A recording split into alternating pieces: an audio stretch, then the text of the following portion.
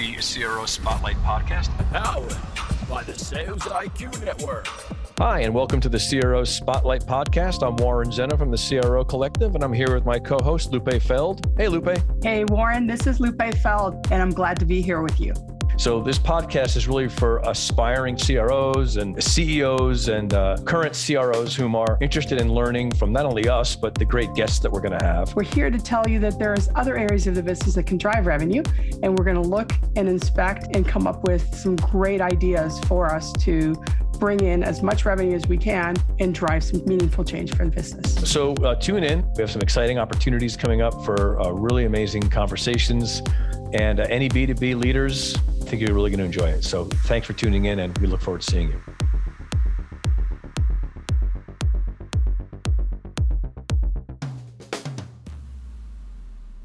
Okay, and welcome to the CRO Spotlight podcast. Hi, Lupe. Hi, Warren. Great to see you. You too. How you doing? I'm doing great. I'm really excited. It's getting to be really fun to speak to all of these CRO experts. So I can't wait to learn and uncover some great tips and experience from our guest today. Yeah, me too. So without further ado, I want to introduce our guest today, Steve Travaglini. Steve is the Chief Revenue Officer at LinkSquares, which is a contract management SaaS startup in Boston. Steve joined the company at 10 employees in 2018, and since then has driven the go-to-market strategy to grow the company to 250 employees and over 160 million in funding. And he lives north of Boston with his wife, Julia, daughter, Gemma, dog, Obi, and is expecting his first son in 2 weeks. So welcome, Steve. It's really great to have you. Thanks so much for being on the show. Thank you, Warren. I'm excited to be here. This is great. Yeah, good. So, I was telling Lupe, the reason why I wanted you to be on was, Lupe, so Steve and I spoke,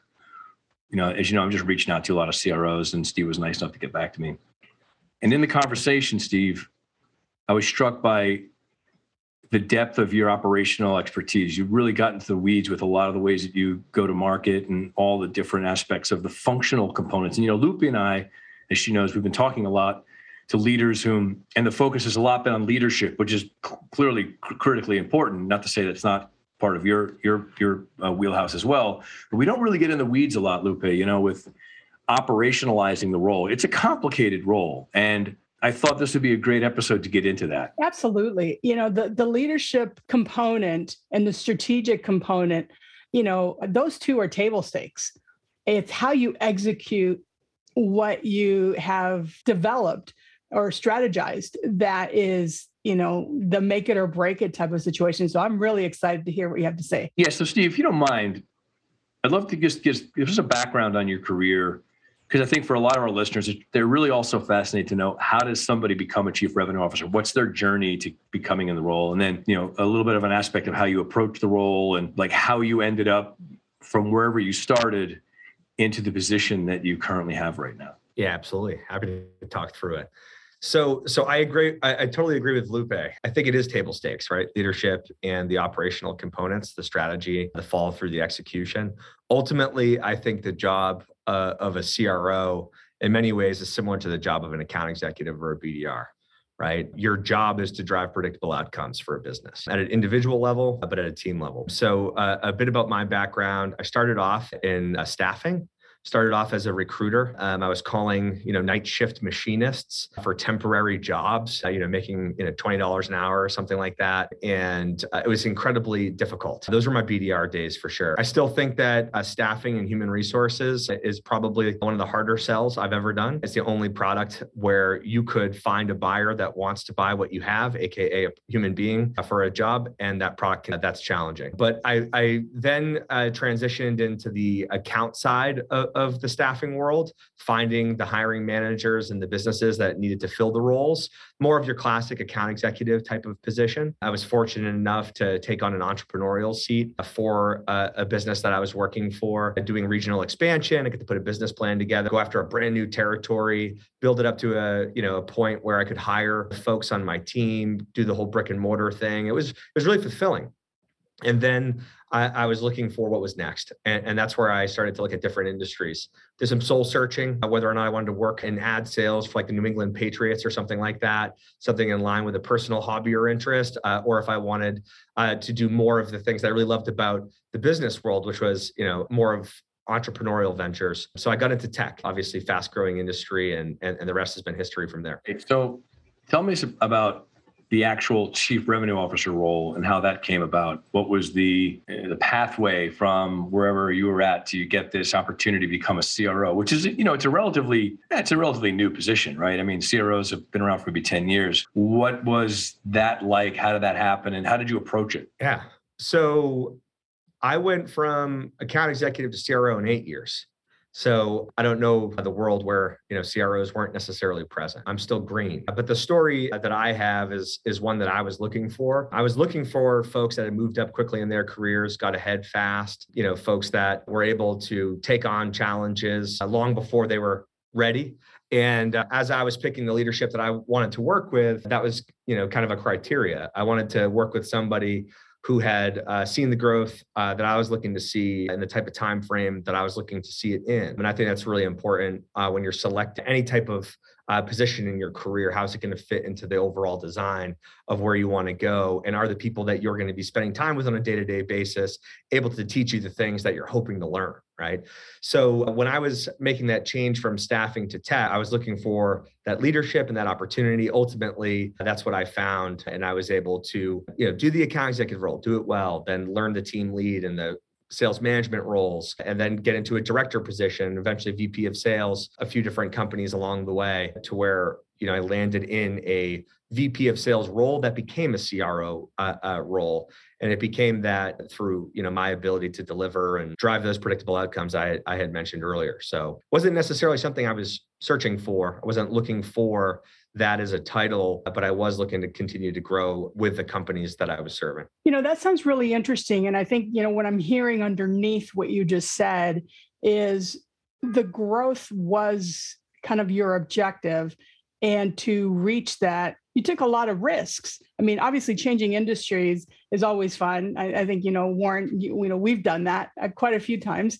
But it's also important. And I think you hit on something that's really key is as you move to find people that have done what you want to do and kind of, link up with that type of a leader that can deliver some growth and some learning. So that's really interesting. Yeah, absolutely. I wish I could say in hindsight that it was all part of a master plan, but there's a ton of luck involved, right? I think that that's an important thing to call out. It's hard to pick the exact right business. It's hard to pick the exact right leader. But if you keep in mind what your ultimate vision is and you're loose on the path that will get you there and you stay, in some way in your mind, flexible in the approach, I think that's kind of a winning formula that, even if you have a couple bad beats or if you're not where you want to be right now today, if you have that vision still in your mind, like there's always an opportunity that you're going to find. I agree. It's really organic. I mean, I certainly could probably weave together a tale that makes it look like I had this plan and everything was look at how it all fit together, but that's just not true. And I agree. It's kind of knowing the kind of things you want to do, listening to your gut, good people. That's so key. I mean, clearly, I think anyone who's at our point in our careers can look back and say, people were probably the key to most of our successes, right? The people that we met, the people we work with, the people who mentored us or hired us or supported us, or the teams that we work with. So to that end, I'd like to hear a little bit more, Steve, your perspective on what do you think the difference is between a VP of sales and a CRO? It's a great question. I think it's a balance of business objectives. It's broader than the VP of sales role. And I think for a very good reason. I think as a CRO, you need to understand the implications of all decisions, right? So doing something that's great for the new business teams might have a downside for, the customer success post-sale teams. And I think the fact that you're actually tied at a compensation level to the success of the full business, the health of the revenue, the health of the customer base and their outcomes allows you to be someone that can offer a more of an unbiased and balanced perspective in really difficult situations where if you were just wearing the new business hat or if you were just wearing the customer success hat, for example, you might have a stronger opinion tied to those specific metrics that you're responsible for. So I think it's broader responsibility, broader strategy, but it's broader balance for a business. Yeah, that's interesting. You said something I didn't think about. that idea of being unbiased, because, when you run one of these silos, naturally you're going to be biased against their success because that's your baby, so to speak, right? That's the world you live in, and you're going to protect your team and your turf and maybe even your outcomes, where in the role of a CRO, you have to remove that bias. Even if you come out of sales, you sort of have to put your sales like loyalty aside and put into account the ways that sales impacts other things. How do you do that? Like, what are some more functional ways that you organize a revenue operation to accommodate those types of alignments? Yeah. So personally, I try to remember why I'm here. I'm here to serve the business. They brought me in at 10 employees to help drive as much enterprise value as it could possibly create in any given time horizon along the path. And there have been several, right? Leading up to the Series A, the Series B, the Series C that we just completed, and whatever comes next. And we have, big goals. In order to do that, you need to drive certain metrics, right? Growth is one of them. Net retention is another. And I like to look at it through that lens. We're playing a game together where everyone's trying to do the right things to win, but we have to make sure that winning meets the definition of our investors and of the market, not just of any given department, right? So there are certain areas where we've done incredibly well in the past, and at times you have to pull back a little bit to make sure that the other metric can catch up and balance things out, because you want to have a really healthy revenue picture that you can show the world. And that really is the report card of a CRO. Show me what is your GPA across all of these different key areas of the business. And if you're failing in any one given area, over a period of time, to me that shows unbalanced, or that you're not able to, lock arms with the other department heads across the business and drive strategy that's going to be necessary in order to get those metrics to where you want them to be. Good stuff. So I love that GPA idea. I never thought about that before. You're looking at how'd you do in math, how'd you do in English, how'd you do in science, and the idea is to try and get an A in every subject, as opposed to, I'm a math whiz, and that's an interesting perspective too. I like it. So, I was thinking more because when you and I spoke, you had walked me through a bit, moving a company from 10 employees to 250, that's a big deal. That you're going through 4 stages of complexity, if I may be so bold as to say, you're going through a lot of areas where the business goes through, even like, I don't want to sound like kind of weird, but it's like prepubescent, then post-pubescent, then, young adults, and it's there's a lot of differences in the way those organizations operate. How do you navigate that? And if you don't mind, I'd love to hear more specifics about the ways that you built the organization from your perspective to make it work that way. And what are the kind of ways that you helped operationalize growth and complexity to ensure that report card was always being hit properly? It's a great question. It's complex. It starts, as a CRO, making sure that you're picking that you have founder fit. That's something that's very popular amongst the VC community when evaluating a company. They look for founder market fit, right? Is this the right founder to lead this new business in this industry? And I think there's a high enough value placed on picking the right founders as a revenue leader. There should be. Right. So that's step one. In the early days, our CEO, Vishal, and co-founder Chris Combs did a wonderful job assembling a team that fit well for them, that fit well together. Right. And I've tried to reenact or follow their lead by doing the same thing with my teams for the stage of the company as we were a Series A company. It was a broad group of people that figured out what it meant to be successful at that stage. And a big part of my responsibility, as my peers who are running different departments, their responsibility was to find the right people that would help us understand how to go execute on our opportunity at the Series A stage. And then as we evolve the business, a lot of those same people then grow with you to the next stage. Right. And they continue to understand what needs to happen next, and they can grow and develop to be the leaders in some cases that you need for that stage. And in other cases, you need to find individuals who have seen that before, who have done that before. And I think that there's been a really nice balance at our business where we've been able to help folks grow. They've helped us grow, and they're still the right people for these challenges because they continue to push the envelope, continue to push themselves, continue to keep thinking differently at each stage. But we've for every person that we've promoted internally, we've also been able to hire some phenomenal people from the outside to help us understand the challenges that we might not be seeing yet because we haven't necessarily seen them before. So I think the mindset that I take to the table is the mindset that our team took to the table.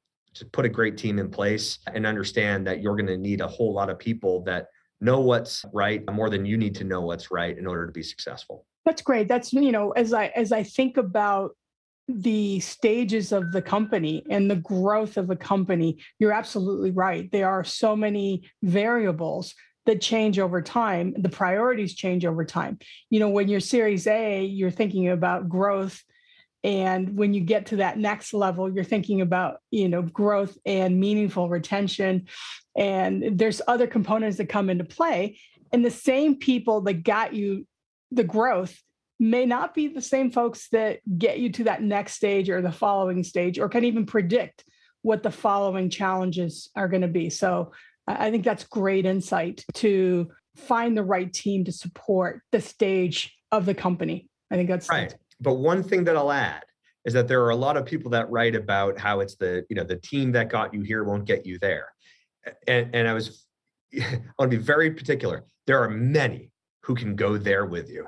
It doesn't mean that you're not going to need more to help them and you get to that next level. But the team that you had oftentimes are the ones that have so much valuable, tribal knowledge and insights and learnings that the partnership with some of the outsiders that come in is really the magic, right? Because you can't bring somebody in that might not have that perspective and get them up to speed as quickly as you can if you partner them with somebody who's just seen all of it, right? So I think it's always so important to acknowledge the people that helped you get here and really give them the opportunity to succeed at the next level, which means that you need to acquire at times skill sets from the outside to help the people that you care most about succeed and continue to succeed with the business. So how do you grow and develop the original team? How do you keep kind of the skill sharp? And I mean, obviously, I think it might start with kind of their personality and their kind of DNA makeup that they want to grow and learn. But how do you support that growth?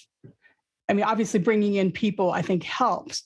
But how do you make sure that you don't leave anybody behind? I think it's to be as inclusive as you absolutely can be in the planning process, so that everybody understands the data and the inputs that are leading to these projected outputs that you're selling the board and the investors on, right?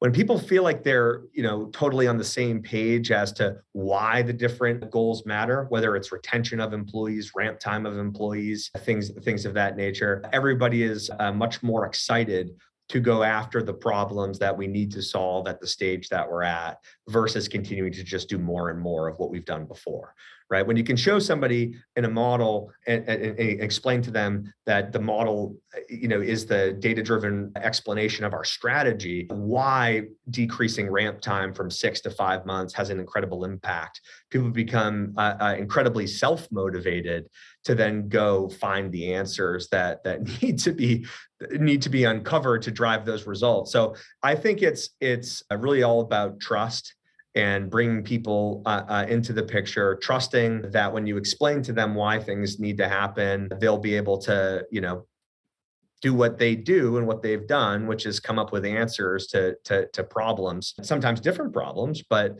I think that when I learn most in my career, it's when people aren't giving me a map saying, this is exactly what you have to do to get to where you want to be, but more or less, give me a problem and let me figure out how to. And I think that that's been the approach that we've taken, is giving people ownership, and that's given them an accelerated learning curve. And I think that's why people, sign up for these fast growth venture-backed businesses that need to double and triple and things like that year over year. They want those opportunities. And I think that you need to trust them enough to give it to them. That's great. So it's like very much a people first approach you're taking. And I agree. I mean, obviously without the right people in place, it doesn't really matter. All the strategy in the world is not going to get done. And I think that's where the leadership part comes in. But I'm curious too, as to the kind of structures and systems you set up. So as you integrate marketing and you integrate sales, you integrate customer success into one cohesive organization, like you said before, What are some of the ways that you've figured out how to do that? What was your approach to making sure these functions work together seamlessly? Is it technological? Is it operational? Is it process? Is it all the above? I'd love to hear more your thinking on how you look at managing all those different functions together and making sure that there is that unbiased, aligned version of functions within the revenue operation. Yeah. So for me, my role as CRO is the flavor where I'm in ownership of sales and customer success. And I partner with our CMO. And I think that that's phenomenal. Works incredibly well. They're incredibly complex functions. Our relationship as CMO to CRO is also one of trust, right? It's one of respect. It's one where we know that the other person is working incredibly hard. And we try our best to drive alignment amongst our organizations. But most importantly, the CMO, CFO, CTO, all these different people, they're on my team. Right? As a cross-functional leadership team of executives, we are one team, right? And we try and drive the same type of philosophy and beliefs to all of our leaders. You are one team with the other leaders at your level across the business. Together, we push that down through our orgs, and we try and incentivize folks working directly and solving problems directly with their peers in the different functions across the business. And we're setting goals and we're setting top line objectives, but we're trusting our people to work cross-functionally to solve those problems. And then when things get bubbled up where we need to address disagreements or difference of opinion on how to execute, I think that we have that trust as a team to be like, okay, this is what we're hearing. So let's make some decisions and then help drive it back down. But when it comes to sales and customer success, for me, it's about driving, again, alignment of leadership. I have phenomenal customer success leadership, phenomenal sales leadership, and revenue operations leadership. All of them are just one team. It's not individual silos with individual metrics and individual goals. And we try and drive alignment there in every humanly way possible, from the meeting cadence to quarterly projects that are non-revenue related, all the way to comp plans to make sure that people are empowered to make the right decisions that are going to help the business without having to think about how it's going to impact cash for them per se. So there's a lot of things that we do there to successfully to have folks bring the right solutions up as a team without us having to get involved. And so does that necessarily play into how you reward and compensate people? So is it more of a scorecard as how you did in these kind of 3 areas or 4 areas? I'd like you to kind of dig into that, because I think you might be hitting on something that's often missed. In order to collaborate, you have to be able to be measured and in a way that makes sense. Yeah. So I'll give you one example. I'm responsible ultimately for net retention. I'm also responsible for ARR, net new revenue growth, new logo growth, new customer growth is probably a better way of putting it. When you have sales leadership that is in charge of new business growth as their exclusive way of being compensated, and you have customer success, in our world, they handle all upsell, expansion, cross-sell, all of that good stuff. Our new business teams do not grow accounts after the sale. We find this drives a much higher focus on quality in both areas, high performance in both areas. But when you do that, the typical downside is that you'll have new business teams that will try and cannibalize upsell. And you'll have customer success kind of grinding against that as they're trying to hit their upsell and net retention goals. So what we've done is within the first year of a new business deal, it doesn't matter where the upsell lands on the post-sale side, we'll still compensate new business sales folks equally on the front end side. Okay. So what this does, it actually incentivizes our sales team to get the right deal done for the customer, which is oftentimes the lower barrier.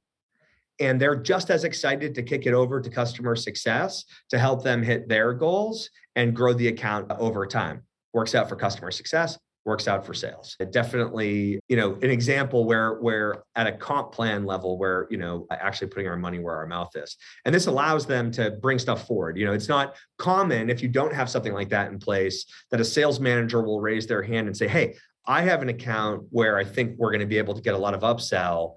We should just get it done at this so that we can grow and help the customer success team hit their quarterly goal if possible, right? They're coming up with those solutions versus leadership higher up above being like, hey, that'd be good to put into our net retention bucket for this quarter. They're coming up with those ideas themselves. I love that, because I think that tends to be a huge gap that I've seen in tech. And I've spent a lot of time in tech, and it's, the acquisition team, takes the approach of love them and leave them. And, the retention team sometimes doesn't even get a proper transition, into the customer relationship. And they're expected to achieve certain goals without really having had the benefit of that trust and relationship being built. Was the dual compensation a tough sell internally, or how did you get that done? Because I think every team out there would love to be in a compensation plan of that nature where everybody wins. And it's truly, kind of the representation of the customer journey and making sure you're focusing on the right things at the right times. Yeah. So a great question. So close relationship with our CFO, right? And what we're trying to do is get straight A's. So at a number one level, going back to the report card, net retention is one of the most important metrics for any SaaS B2B company to optimize for. It's one of the most significant in driving, valuations. And it's one that we do well today, but one that we can certainly improve on as many companies at our stage naturally start to ratchet up net retention as they become a bit more mature. So you can't just have the, open-ended, pay everybody everything across both organizations. You have to partner with finance. You have to go through the modeling exercises. And what we found as we went through it, the appropriate blend of benefit and, risk was to set some caps. So for any new business deal that was, under $50,000 and starting, ARR, for example, that deal would have up to the equal amount of upsell in the first year. For any deal that was over 100K, they would have a max of an additional 100K in upsell credit towards the new business team, right?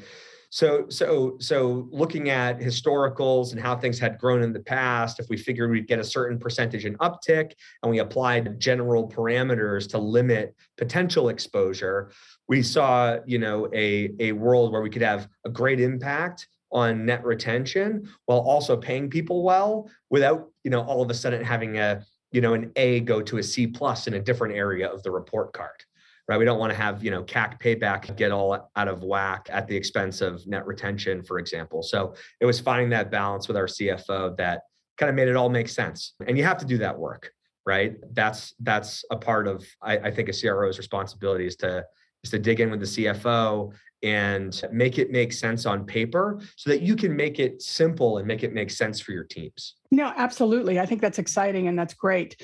It's also very timely and very industry conscious, as you think about, the great resignation and the great reshuffle and everything that we're experiencing now, when your people are challenged and well paid and they work in a collaborative environment. I mean, you've ticked a lot of the boxes that are important for a team. There's so much conversation right now, Steve, I'm having with customers about changing compensation plans and incentives. Yeah. There's a lot of these old models are just broken.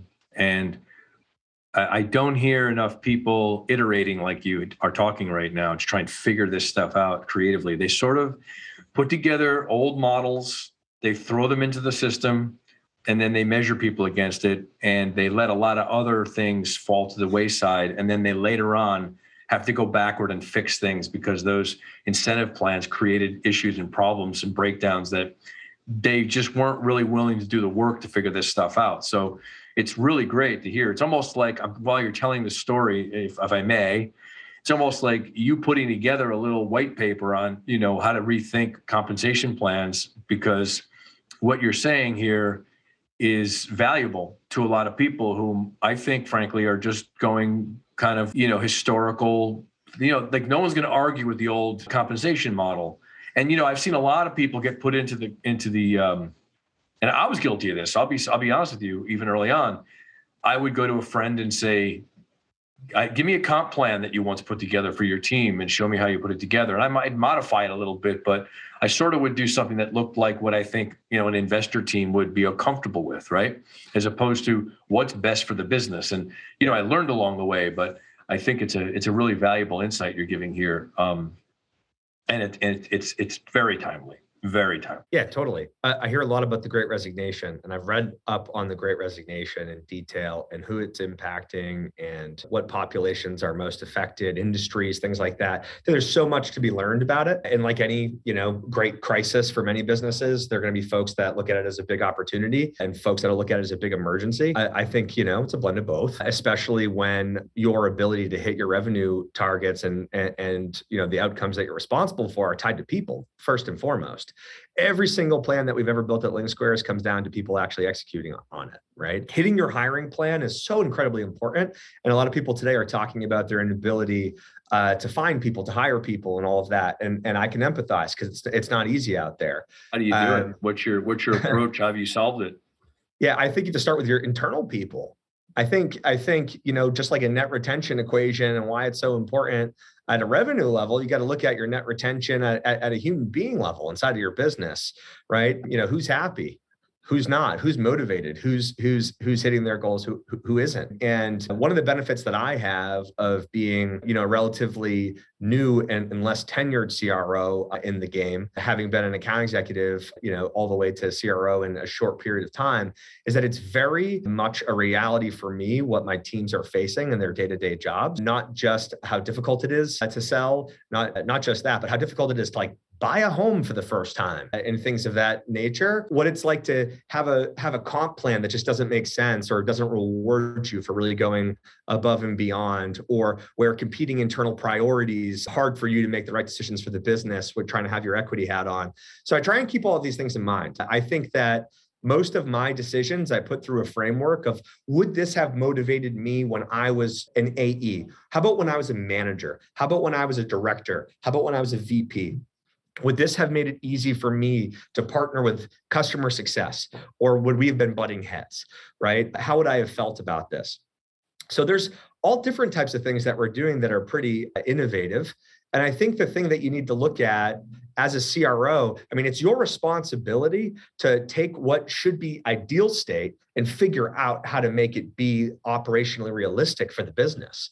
So for me, I want to have reps every single quarter being incredibly motivated to come in, hit their goals, work super hard, do this job that is so challenging, because they know that at the end of the day, they might be able to go from $0 in their savings account to having a $75,000 commission payout. And that's what we want. Right. So how can you do that? How can you possibly pay somebody that much? Well, that's the ideal state. So then you work it backwards. What we've done is we've set up a tiered commission structure. So on your first 25% of quota, you get paid a certain amount, smaller percentage. On your next 25, you get a higher percentage. On your next 25% of achievement, you get an even higher percentage. And then by the time you get to 100% of quota, you're at full OTE payout for the quarter. Then what we do is pay people 26% on every single dollar that they hit above quota. So for folks that are underperforming, they're incredibly motivated by the people that are overachieving. And we make the numbers work by paying the people that are overachieving with the people that are underachieving. And we create this cycle of motivation and inspiration, because everybody that we hire can do it. Right. And the management team is incredibly motivated to get everybody there. So anyways, again, right, you've created this best-in-class comp plan, but how? Well, you had to get creative and you had to do the work and you had to partner with finance and you had to come up with some out-of-the-box ideas and say, well, what if we did it this way? Right. And I think that that's a responsibility that everybody has, is to kind of push things forward that way. Yeah. And it sounds easier than it probably was, or you're making it sound easier than it probably was, because in my experience, CFOs play with one color. They don't use the full box of crayons. And that sometimes is a challenge. So that, speaks highly to your sales ability at a very senior level that is compelling enough, because you're talking about the good of the business and the value proposition of the comp plan, of the benefits. So kudos to you. And I agree with Warren. You could definitely do good for the world by writing a white paper as to the process and breaking down into steps. This is a problem, and it's a systemic problem that every business at every stage faces. It's the, I think it's difficult for a lot of businesses, even to established businesses, to really make peace with the fact that some of your top performers are going to make more than some of the senior executives. And I think when you're okay with that as a senior executive, then your business will be successful. When you resent that as a senior executive and you put obstacles and in place to prevent that, then you're going to see your sales team shuffle and move and go different places, and quite frankly, leave money at the table because you know what? It's not worth sticking around another month to get that quarter payout. And so I think you're onto something here, and I'm really excited to. I want my team to be able to leave whenever they want, right? So having an annualized accelerator to try and keep people who are unhappy in the seat until December is a horrible business strategy. Agreed. It's a horrible strategy. So we just do it every single quarter, right? And it resets every single quarter. So you have to keep showing up every single quarter and working hard every single quarter. And we'll keep giving you the opportunity every single quarter to go and have these amazing outcomes, right? That's interesting. It's funny. I had this one client say to me, he was a senior executive, and he said, I have this one senior level salesperson who's making more money than me. He's making too much money. And I said, the question is he earning that money? And he was like, yeah, he is. I was like, so what's the problem? The problem sounds like it's you. Yeah. I mean, it's not like, he's finding dollars lying around. He's earning it. So this is really great. This is a very timely topic. I want to kind of focus in on one other thing before we sign off. And that is, you mentioned you have a CMO. Yeah.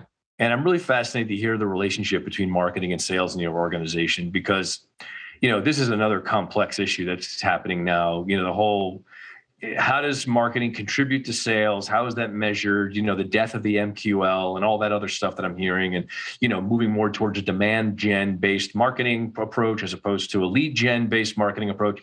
And I'm curious how you balance that metric between the outcomes that each one of those organizations produces and what systems you set in place for measurement and metrics for success. Yeah, it's a great question. So I think it kind of actually relates back to the executive who has a problem with someone making more money than them. Okay. Right? I think that there's a population of people that need all the power. They need all the control. And then there's a population of people that realize it's probably actually better when you don't have it all, and you have more partnership, and you have someone with a full tank of gas, their own operational resources that they can deploy on a day-to-day basis. And what I have in our CMO is a partner in more ways than one. And together we're able to cover more ground than either would. And she would be, fully capable of doing, what I'm doing. And I'd like to think I would have some capability of helping to lead that organization. But I don't have that interest today. It's not my interest. I don't see it as a necessity for us to be successful. I don't think that you need to own everything in order to drive a unified strategy. I think you'll actually get a better diversity of ideas and differing of opinions.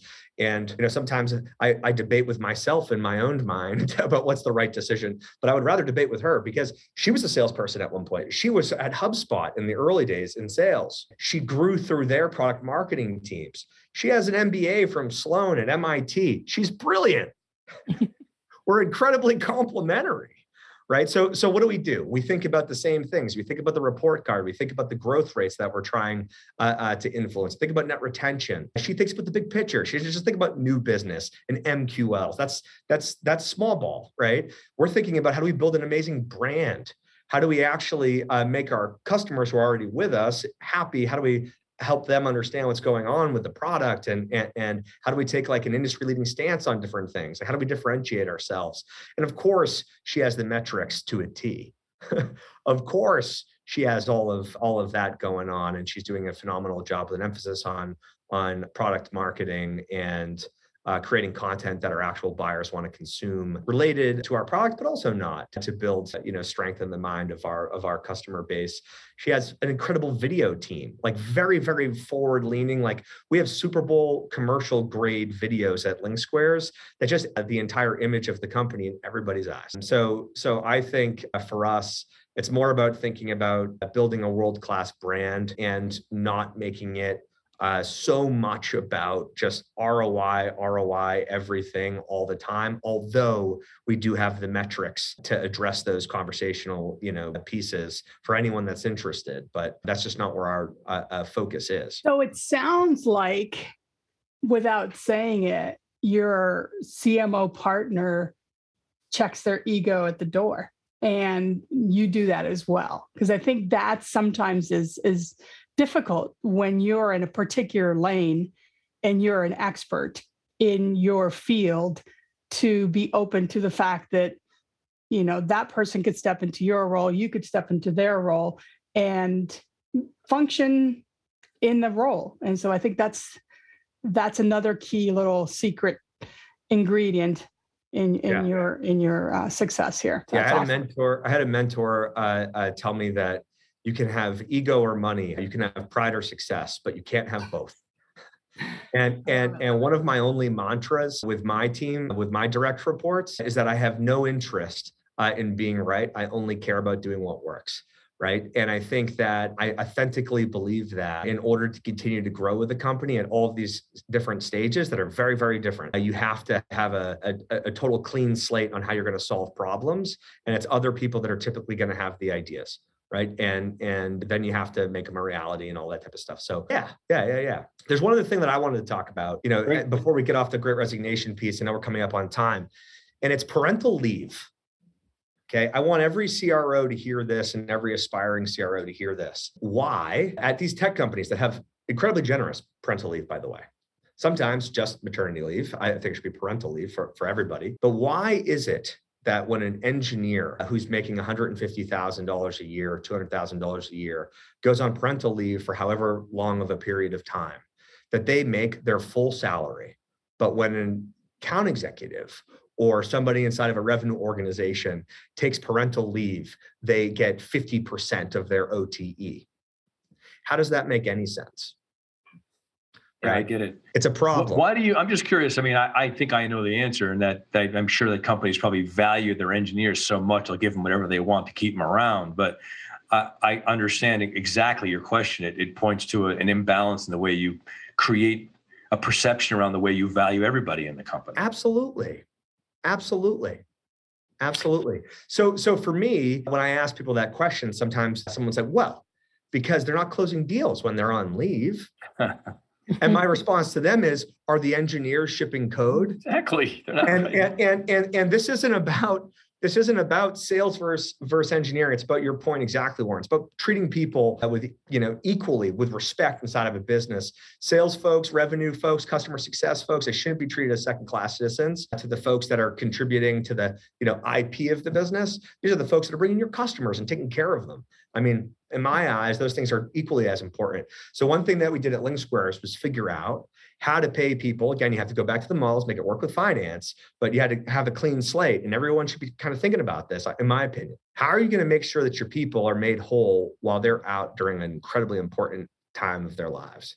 And then how are you going to make it so they want to come back, right? So at Link Squares, what we'll do is we'll take your 12-month trailing quota attainment and we'll pay you up to 100% of OTE. So if you're a rock star that's making 150% OTE, you're at least going to be getting 100 when you're on leave. And when you come back, we have 14 weeks. For however long you're taking on your leave, if you take the full 14 weeks, we're going to drop your quota to comp plan by 50%.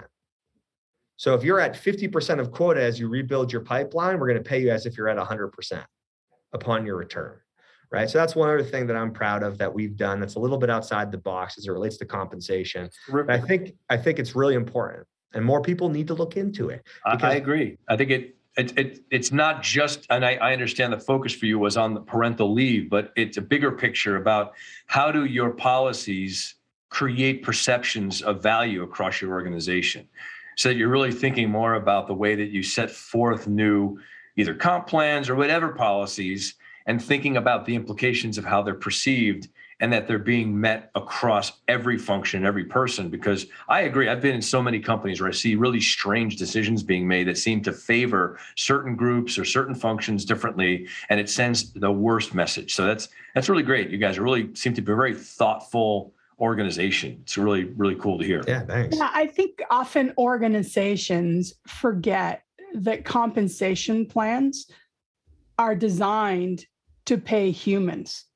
And when a human takes a leave for whatever reason, they should be treated like another segment of the business. And I've worked for organizations that do exactly what you do.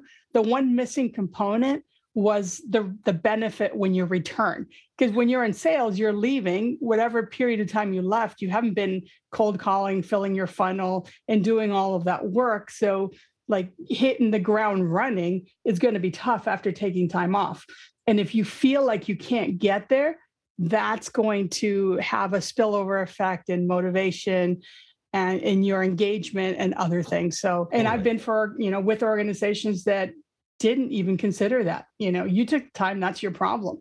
And quite frankly, those are the folks that are probably right now, during the great resignation, the big quit, the big reshuffle, whatever you want to call it, are hurting the most because people have options and choices. And looking at companies and understanding how you're going to get paid. I think that's another thing that a lot of companies are not transparent on the compensation. It's almost like you're asked to make this incredible decision about where to go. And then once you join, we'll show you how you're going to get paid. That's like the one, you must be a member before you can see it.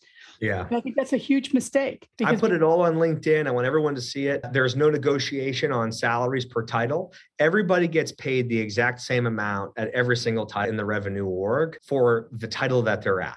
People that have larger titles oftentimes always have larger goals and they scale. So anyways, I could go on and on and on, but I totally agree with you. I think what people are looking for is transparency. They're looking to be treated with respect. And I wish I came up with the whole leave thing on my own. I actually learned from a failure. I was trying to recruit a local account executive who I just think is phenomenally talented, wanted her on my team really bad. And she told me about how she was thinking about getting into sales enablement because of how backwards leave plans look. And she's trying to, plan to build a family. And to think that someone that talented would leave sales because we're not doing a good enough job to put these types of plans together was like a total heartbreaker for me. As a fan of the craft. So that was inspiration. This isn't something that I just came up with. What would you think the best plan would look like? Right. And well, okay, great. That's a good place to start. But anyways, I know we're getting long here. No, this is great. I want to ask you 3 questions before you leave. Yeah. So the 3 questions are, if you're speaking to a aspiring CRO, if you're speaking to a existing CRO, and you're speaking to a CEO who's going to hire a CRO, what are the top things you'd say to each one of those people as they think about either pursuing the role, succeeding in the role, or hiring for the role? You can be like succinct. What are the top most important things you'd want to say to those 3 people within that value chain? For the aspiring CROs, I would say to align yourself with a leader who's done the things that you want to do. And if you can, go earlier stage so that you can get more face time with them. And that will help accelerate your path. I think that when I talk to account executives, there are 2 pockets in your career as it relates to the CRO journey, and they can start at any time, at any age. It's when you're learning how to do the job, and then when it's your job to do it. Right? So know exactly where you're at. And if you're learning how to do the job, prioritize the proximity to the teaching would be my advice. To the current CROs, think outside the box. Create the ideal state that you wanted when you were an account executive or you were a BDR coming up. Don't forget about that person. That person's why we succeed.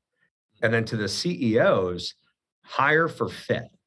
Hire for the person that can do your sale, right? If you're in a mid-market B2B SaaS sale, and you're going to do an inside sales model, hire for that. Don't hire the Salesforce or Oracle person. If you're doing that type of sale, hire that person. Absolutely go after them, but hire appropriate to your style of sale it's going to help you a lot. And then I would say absolutely hire for the personality that you think you'll be able to work with on a day-to-day basis. And I think that that's a big thing that a lot of CEOs get wrong. Look at your revenue leader as truly a partner in the business. And if you don't think that the person you're hiring, you're going to be able to look at as a peer and as a partner, it's not going to really work out. So keep searching until you find that person that you think is every bit as good of a partner, not necessarily a subordinate. And then, that's the type of person that's going to go to war for you because they're going to feel that trust and respect. Thank you. Those are great answers. So, Steve, this is so great. There's so much little gems in here, and we're looking forward to slicing this thing up and putting it into production, getting it out there. Lupe, any follow-up comments you want to make before we sign off? Enjoyed the conversation, learned a lot through the process, and kudos to you. You're doing everything right, like the manual to success. So the CRO manual. Steve, thank you. This was really awesome. We appreciate your time and hearing from your expertise. And I know the audience is going to get a lot of value what you had to say. So thank you again. Thank you both. I really appreciate it.